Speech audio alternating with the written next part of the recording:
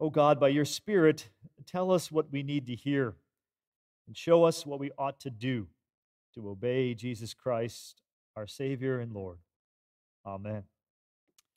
Our scripture reading this morning is Romans chapter 13, verses 8 through 14, as we continue the series through Romans, reading it and preaching it backwards, if you will. So, chapter 13, verses 8 through 14, hear now the word of the Lord.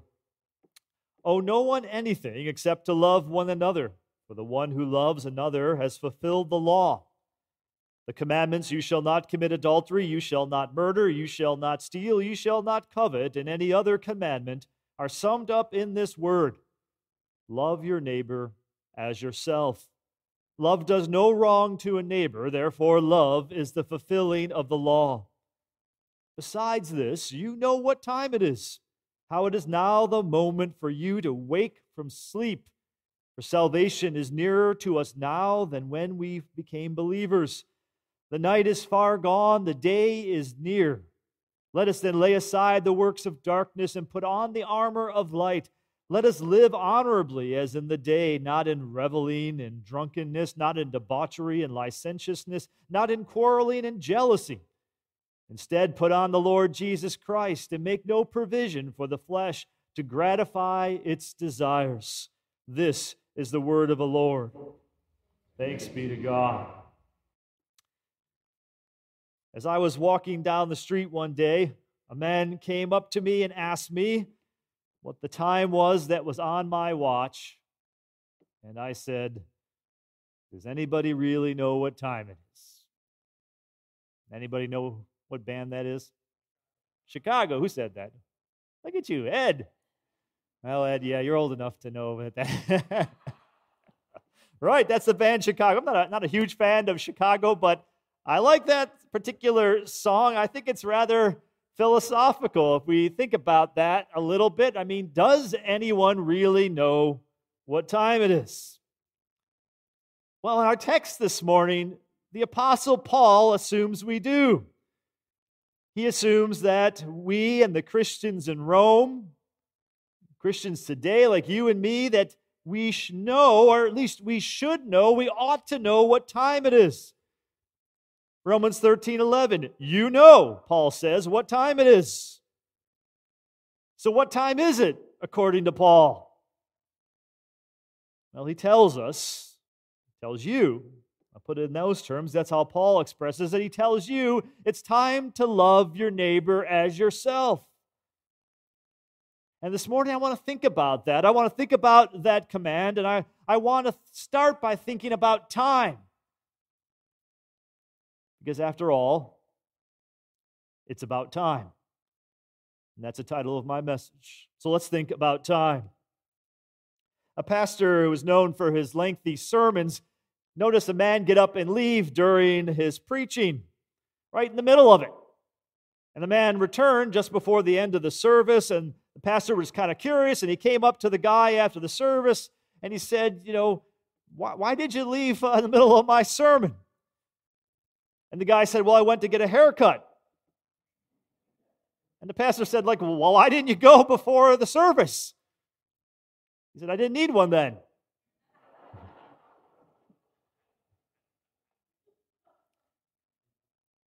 Now, for most of us in the Western world, that's how we think about time, right? We think about time as this linear sequence of events, as these passing moments, like the guy getting his haircut, right? And the sermon was too long. It's this elapsing of time in a sequence of moments. You can put up that first slide. This is obvious kind of stuff, right? For us, as we relate to time, there is past, there is present, there is future. That's how we experience time as humans. But what about God? What is God's relationship with time? Now, that's an incredibly complex issue. If you want to talk about a philosophical issue, that is an issue for people like Wolterstorff and people like Warenga over here who, by the way, Ed, I read your book this week on immutability, or at least your chapter in your book on immutability and eternity. It's a topic that philosophers have given a tremendous amount of time to, and I won't claim to be able to do it with that precision, with philosophical precision, but I can give you what is the Reformed Orthodox view of God's relationship to time. And that is, God, unlike us, doesn't have a past, a present, and a future. For God, it's like that movie, that award-winning movie, for God, everything, He experiences it, everything, everywhere, all at once. He doesn't experience time like us. Put up that next slide. For God, those things, as you see, His relationship with time encompasses all of those things simultaneously. And you can see that in Reformed Orthodoxy, God is both outside of time and in time as well. He has a totally different relationship with time. We think of the words of the Apostle Peter. But do not ignore this one fact, beloved, that with the Lord 1 day is like 1,000 years, and 1,000 years are like 1 day. Or as we hear about Jesus in Hebrews 13:8, He is the same yesterday, today, and forever. God exists outside of time. He is the self-existent one. He describes Himself as I am that I am. As Augustine put it about God, speaking to God, thy present day does not give way to tomorrow, nor indeed does it take place of yesterday. Thy present day is eternity. God has a very different relationship to time. He is outside of time, but as I mentioned, He's also in time as well. And Nicholas Wolterstorff, the philosopher, has done a lot of work about that, arguing about God being in time. And what he's talking about in that is that God, if you look at the Bible, He acts in history, particularly in a redemptive or covenantal way. There's this progressive revelation. God enters into time and deals with His people, meets with His people in this progressive manner, in this plan of redemption. And what that means is that we as believers, we who live within time, as we read the unfolding of the history of the Bible, the history of redemption, we grow in knowledge about who God is, His nature, His character, His plan of salvation, what He wants us to be. We learn about that in our past, present, and future through time. And so the practical impact of that is that we know more about God's character from the New Testament than we do from the Old Testament. Right? We all understand that. We have a fuller revelation, particularly in Jesus Christ. You can take down that slide. Okay, so why am I telling you that? Well, one reason I'm telling you that is because God's awesome, right? It's this amazing thing to even wrap your head around about the glory of God and who He is and how He's different from us. But there's another reason I'm telling you that, and that relates to our text this morning. It relates to loving our neighbor. Now, you might be thinking to yourself, what does this time stuff have to do with the command to love our neighbor? Well, let's think about that a little bit. Let's think about Paul's imperative here. The main imperative of our text is to love our neighbors as ourselves. Let's think about that as we experience that, as that unfolded in time. Let's look to the past when that commandment first appears in the Bible. And it first appears in the book of Leviticus, Leviticus chapter 19, verse 18. This is what it says: "You shall not take vengeance or bear a grudge against any of your people, but you shall love your neighbor as yourself. I am the Lord." That's the first time that command appears in the history of redemption, in the unfolding of God's progressive revelation. That's where it appears, Leviticus 19:18, the first time that commandment appears in the Old Testament. But the shocking thing is, that's also the last time that appears in the Old Testament. Think about that for a moment. Think about how fundamental that commandment is to the Christian religion. And it appears just once in the Old Testament, in that verse in Leviticus. You can take out your concordance, you can do the search, you won't find it in the Bible, in the Old Testament, I should say. You won't find it, even in the prophets, you won't find it there. The first and last mention is there in Leviticus 19:18 in that verse. And frankly, it's not even a verse. It's a little portion of a verse. It's Leviticus 19, verse 8b. Little b. That's what we do when we have verse segments, right? We break them into little letters. Well, Leviticus 19, 8b. And if you read that text, if you read that chapter of Leviticus, you'll find this incredibly important commandment kind of tucked there among a lot of stuff we don't believe or think apply to us anymore. Things about how you cut your hair, things about tattoos and stuff like that. It's not like that whole chapter is about that subject. It's just like tucked in there.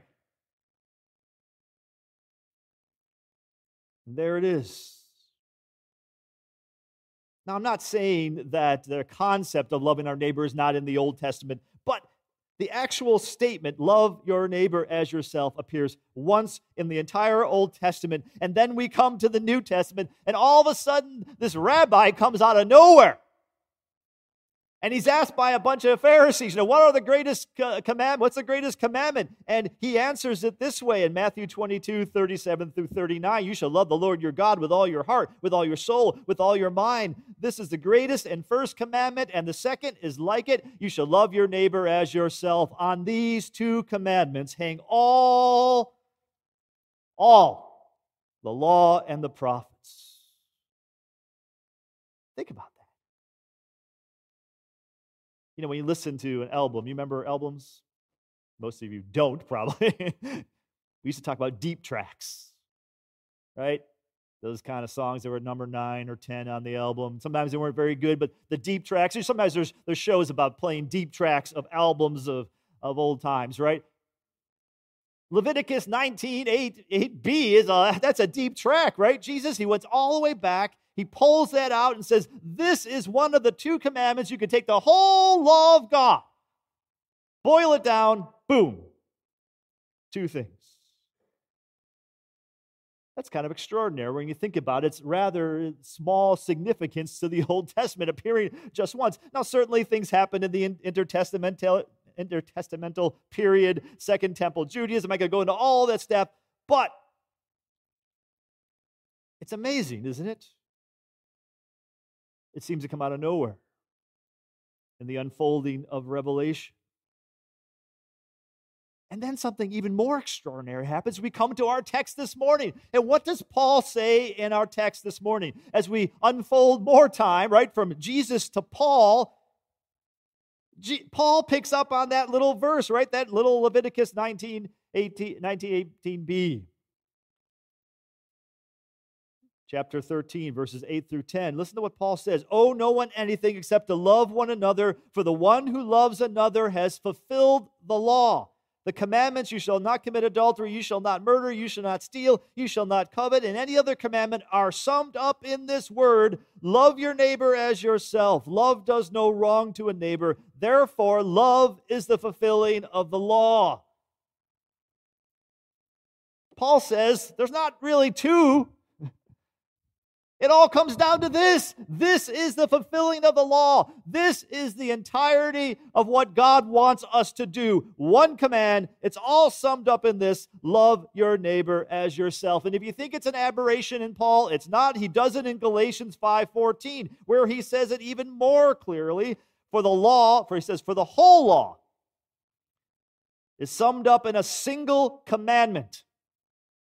You shall love your neighbor as yourself. James does it too in James chapter 2, verse 8, basically saying the same thing. Now think about that. In the evolution in time, in the unfolding of progressive revelation, we go from a half verse in Leviticus. Jesus takes it to these 2 big commandments, and then we get to a singular commandment from Paul and James, a moral singularity, if you will. That the essence of the Christian religion, that it's all about this one single command, love your neighbor as yourself. And that's how that command evolved in our experience of past, present, and future in the unfolding of time. But remember what I said about God.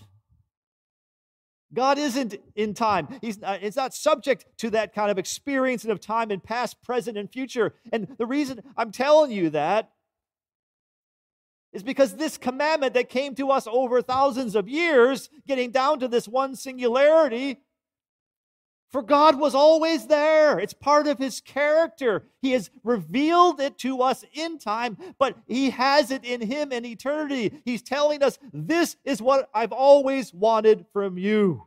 This is the prime directive. This is what I'm calling you to be as my creation. This is what I want you to do. I want you to love your neighbor as yourself. And what Paul is saying to us in this text is that it's about time that you learned to love your neighbor as yourself. This is what God wants from us. And Paul is saying it's about time to start doing it. And Paul tells us it's about time for two reasons this morning that Paul says it's about time that we learn to love our neighbors as ourselves. And the first reason is because time is running out. Why does Paul say this to them? He says it to them because time is running out. There's a sense of urgency here. It's about time. Romans 13, verse 11, besides this, you know what time it is, how it is now the moment for you to wake from sleep, for salvation is nearer to us now than when we became believers. The night is far gone, the day is near. Do you feel the sense of urgency? Paul's saying it's time to get up. He's like, I won't embarrass my son, but if you have a teenage child, no one that I would know, and you're trying to get them up in the morning for school, it's time to get up. It's time to get dressed. It's time to get busy. That's what Paul was saying to that congregation, and by implication, by the Holy Spirit, is saying to us. It's time to get up. It's time to stop fooling around. That's exactly what Paul says. It's not time. It's not time, according to Paul, for drunkenness, debauchery, and for licentiousness, for quarreling and jealousy. Stop screwing around. It's time to wake up. It's urgent, Paul says. It's time to get serious, to get dressed, to get serious about your faith. Are you serious about your faith? Are you walking around in some type of slumber? Paul says it's time to get up, to put on the Lord Jesus Christ, and to make no provision for the flesh to gratify its desires. It's about time you learn to love your neighbor as yourself. I don't want to trigger anybody this morning, but Paul tells you to get woke. The biblical version, right? That's what he's saying. Wake up. You don't get it. You're sleeping through it. Are you serious about your faith, or are you sleeping? Paul here is trying to wake us up. Pink Floyd has this great song, Time. And it's about how time you can't catch up to it. It's always coming after you, right? Don't you ever feel that? And particularly the speed, it seems like time speeds up as you get older. The years go by faster and faster. There's part of that song, in the lyrics, it says, and then one day you find 10 years have got behind you. No one told you when to run. You missed the starting gun. This is Paul firing the starting gun in your ear. Wake up. It's about time. Time is running out. Why is time running out? Because Jesus is coming back. The end is coming. Somewhat similar to what my mom would say in a way, like to motivate your behavior. She would say, if I was messing around, you better shape up because your father's going to be home soon. Paul is saying, get up, get dressed, stop screwing around because Jesus is coming back soon. And he's told you what he wants you to be doing. Not debauchery, not licentiousness, not jealousy, not quarreling. He wants you to be loving your neighbor as yourself. Get to it because the end is near. Now you're saying, Pastor, well, it's been 2,000 years, no Jesus. Fair enough. But those words of Paul are as true today for you as they were back then. Salvation is nearer to us now than when we became believers. The night is far gone, the day is near. It is now the moment for you to wake up from sleep. What's Paul saying? He's saying we are running out of time. In biblical eschatology, we are at the point in eschatology, right? We are in this present age, and then there is the age to come. There is an end of this age, and that's the end. There's not going to be another covenant. There's not going to be another Christ. There's going to be the end when Christ comes and judges. And so Paul says, you need to wake up. It's time to get up. It's about time you learn to love your neighbor as yourself because time is running out. That's the first reason he gives us. The second reason it's about time we learn to love our neighbors as ourselves is because love is the only thing that can save us. Love is the only thing that can save us. I preached Romans backwards. You know that by now. We've looked at chapter 16. We saw this diverse and dedicated church, all those greetings, all those different people. In chapter 15, we saw that these people were divided. There's a real problem in this church. It's painful. It's gut-wrenching. In chapter 14, he tells us exactly what that division is. He describes it for us, and he gives us a plan to deal with it. And what's that plan about? He didn't set up a study committee. He didn't give some type of, adjudication of it. He said, this is how you have to treat one another. Don't judge. Don't harm. Be concerned for the minority if you are in the majority. And then we come here to chapter 13, to this very text. And beloved, this is the Big Bang moment. This is the origin of Paul's entire argument. He's dealing with a problem in a church where people are divided.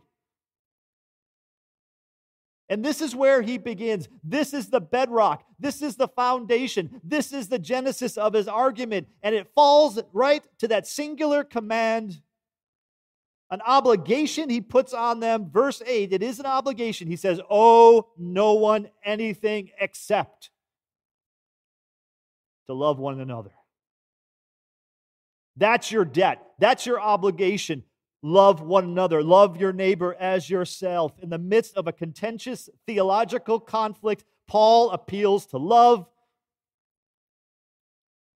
Like another Paul, Paul says here, the apostle, all you need is love. I know you probably think I sound like a Unitarian minister or something like that, but that's what the text says. All you need is love. Why does Paul go there? Why is that the place he goes to settle this problem in the church?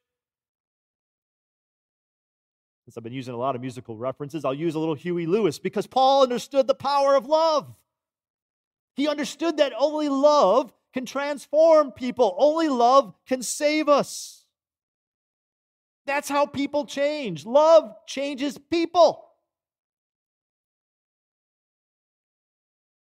One of the themes in Victor Hugo's play, Les Miserables, the famous play, some of you probably have seen the musical. You know the main character in that story, the protagonist, Jean Valjean. He's this guy, right? He gets out of prison. He goes and he stays at this bishop's house. There's that great scene in that story. And in the middle of the night, he takes off with a silver cup. He gets caught by the police, who know who he is, know what kind of person he is. They suspect he's taken this. He tells that, the bishop gave it to me. And they take him back to the bishop's house. And there he is. He's ripped off this, right? He's robbed this guy, this silver cup from this bishop. And he's standing there. And the bishop comes to the door. And the police are like, this guy's telling us that you gave him this. Is that true? And the bishop responds, looking Valjean right in the face, and says, that is right. But my friend, you left too early. Surely something slipped your mind. You forgot I gave these also. Would you leave the best behind? And then he hands him 2 silver candlesticks as well.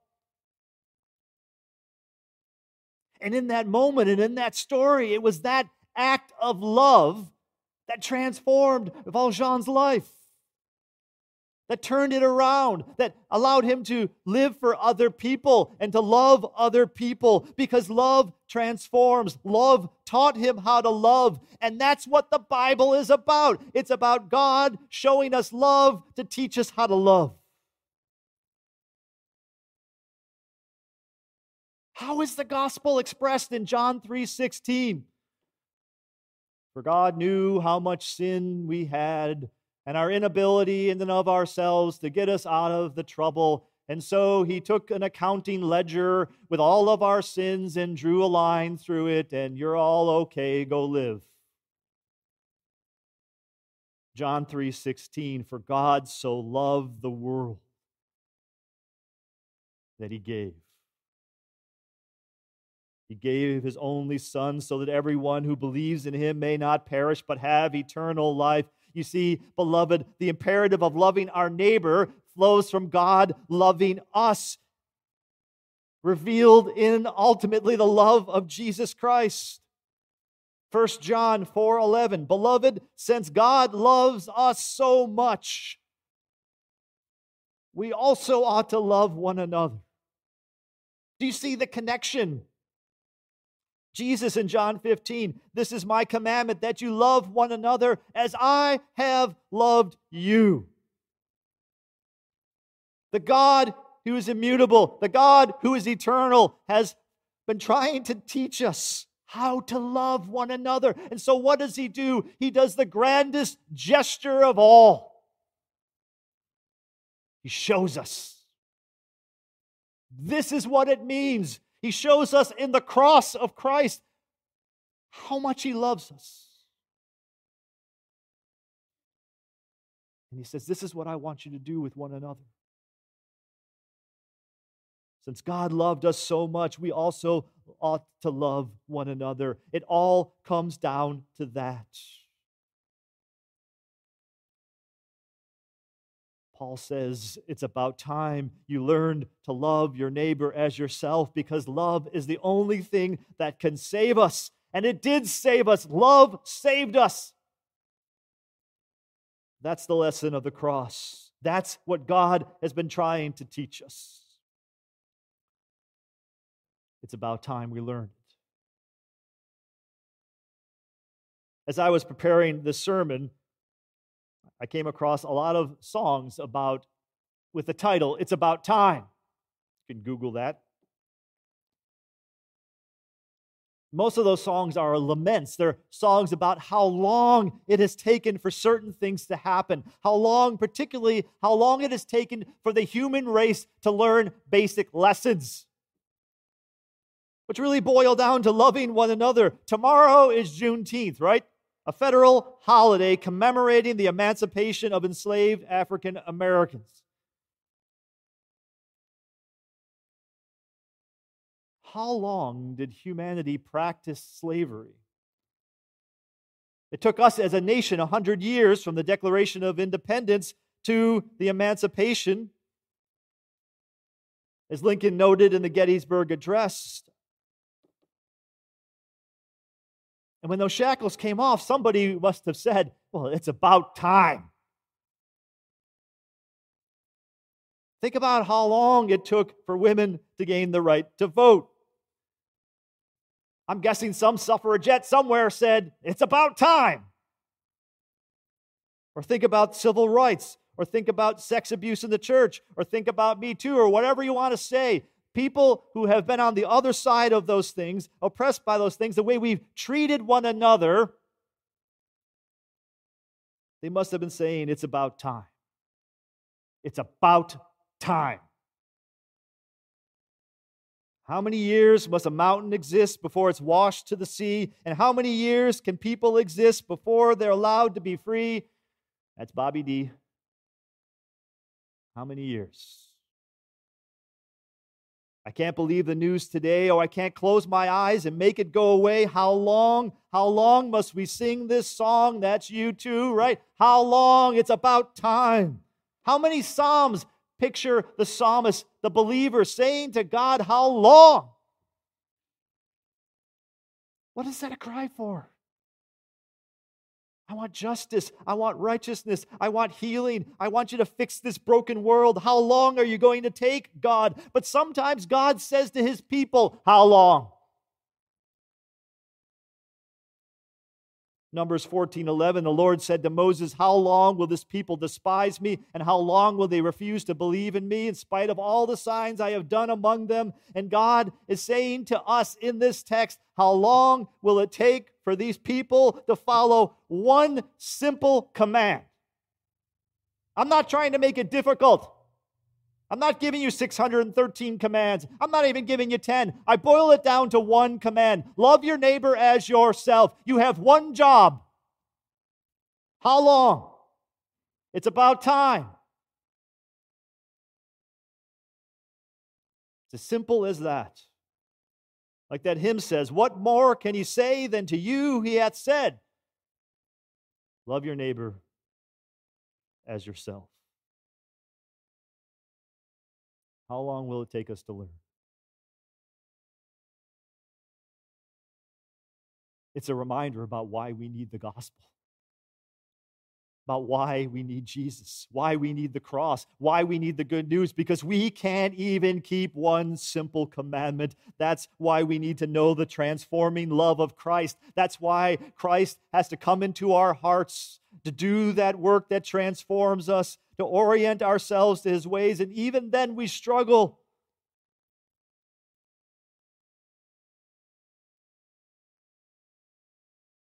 This text has one simple message. It's about time you learn to love your neighbor as yourself.